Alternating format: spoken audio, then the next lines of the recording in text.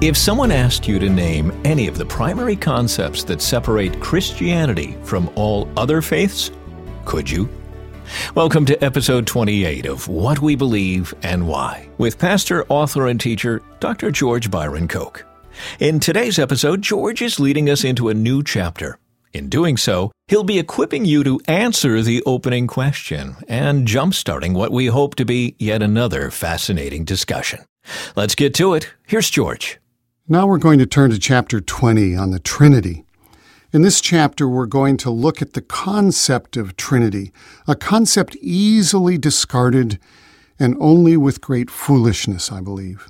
However, note that I said concept.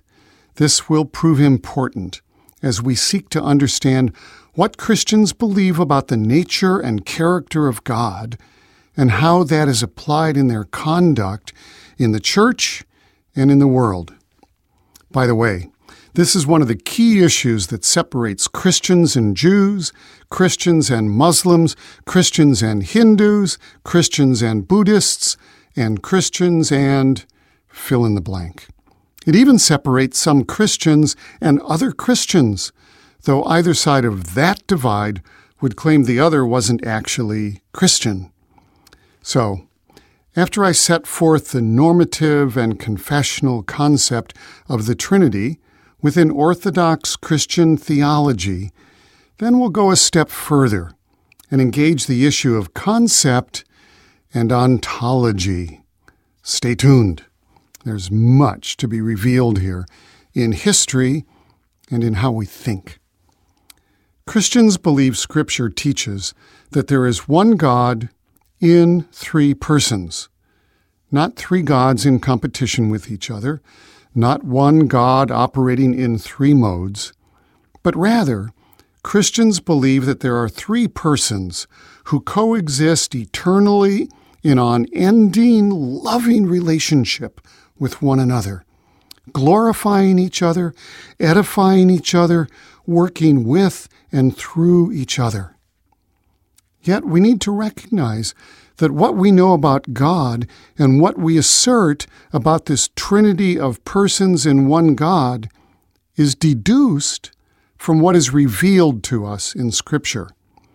That is, nowhere in either the Old or New Testament do we find an explicit statement that the nature of God is three persons in one God, nor that the Father, Son, and Holy Spirit are of one substance, also a part of the normative definition of Trinity in Christian theology. So let's look first at what's revealed in Scripture. Remember the story of Jesus on the road to Emmaus with a couple of his followers shortly after the crucifixion and resurrection? He said this to them in Luke 24.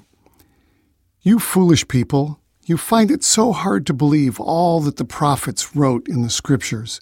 Wasn't it clearly predicted that the Messiah would have to suffer all these things before entering into his glory?"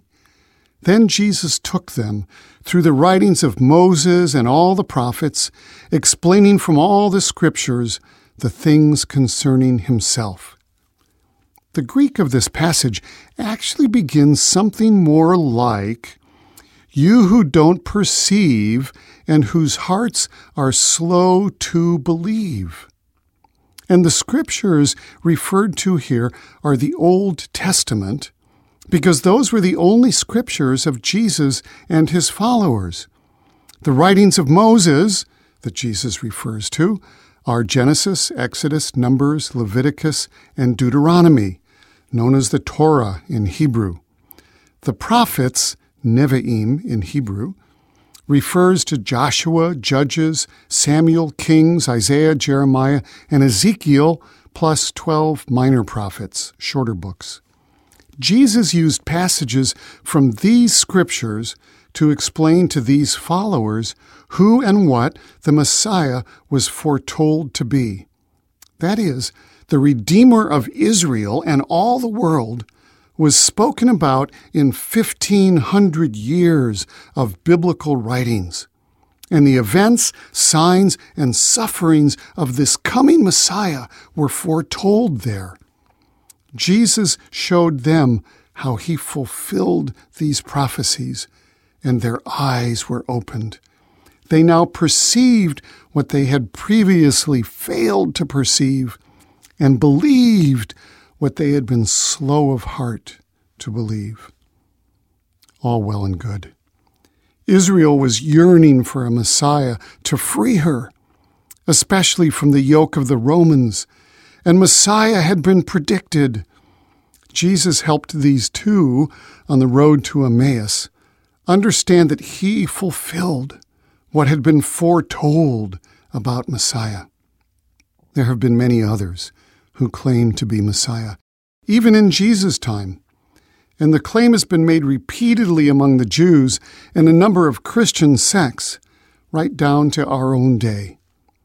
Such a claim is not rejected out of hand by the Jews of Jesus' time or ours, and messianic fever was and is common. The question is whether Jesus was and is the Messiah, or if it is someone else. Does Jesus qualify according to the prophecies of the Old Testament?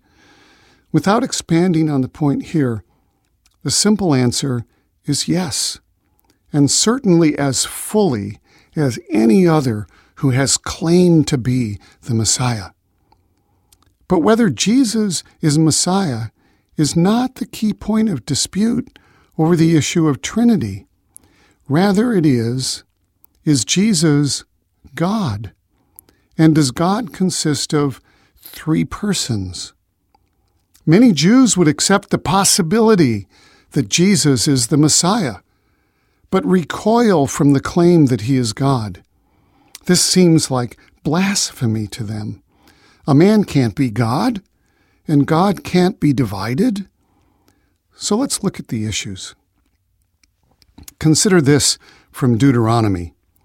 Hear, O Israel, the Lord our God, the Lord is one. In Hebrew, Shema Israel, Adonai Eloheinu, Adonai Echad. This is the first sentence of what's called the Shema, and religious Jews recite this every day. It is a declaration that God is indivisible, and there is nothing like him. He alone is God. This assertion immediately set ancient Jews apart from all of their neighbors who believed in numerous gods with various powers and areas of authority, a god of war, another of fertility, weather, harvest, sunlight, darkness, etc. But the Jews had one, just one God. Christianity arose as a Jewish sect, followers of a rabbi, Yeshua. Jesus is the Germanized version of his name, and his followers believed him to be the Jewish Messiah. It is in this context that Jesus and his followers arose, that is, as monotheists, as Jews, deeply dedicated to the concept that God is one, alone, singular, unique, and there is nothing like him or with him. That is, no other gods. God himself said, "You shall have no other gods beside me," from Exodus 20. His followers were not to worship other gods, as did those of neighboring cultures. Neither Jesus nor his followers would abandon this foundational claim and identity. To do so would have been repugnant to them. Jesus himself quotes the Shema when asked what the greatest commandment is, this from Mark 12. Then one of the scribes came, and having heard them reasoning together, perceiving that he had answered them well, asked him, that is, asked Jesus, which is the first commandment of all? Jesus answered him, the first commandment of all the commandments is, Hear, O Israel, the Lord our God, the Lord is one. And you shall love the Lord your God with all your heart, with all your soul, with all your mind, and with all your strength. This is the first commandment. And the second, like it, is this, you shall love your neighbor as yourself. There is no other commandment greater than these. So this singularity of God seems firmly established. And the Jews of that time and this, and including Jesus and his followers, seem firmly committed to the singularity of God. It's there in the commandments. But if we look elsewhere throughout the Old Testament, we find that there are some things that lead us to question just what it is that's being so strongly affirmed. Is it about number, or nature, or uniqueness, or otherness, or what? There is much more to this question about the singularity, about the oneness, about the unity of God than is obvious on the surface. And we will begin to look both at references in Scripture and the ideas that they communicate to understand what it is that the Shema communicates, what it is that Jews believe, what it is that Jesus and his followers believe, and what it is that Christians, even Trinitarian Christians, should believe. And we'll do that in just a minute. Well, it's pretty commonly agreed that the concept of the Trinity is one of the most challenging to wrap our human finite minds around. Nonetheless, we're going to continue wrestling with this topic to see if we can get a better understanding of it, and more so how it separates our faith from other faiths found throughout the world today.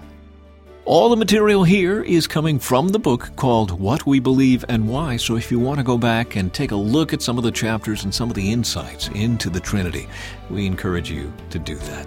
We'll continue our discussion here in just a few moments. We hope you'll stay with us.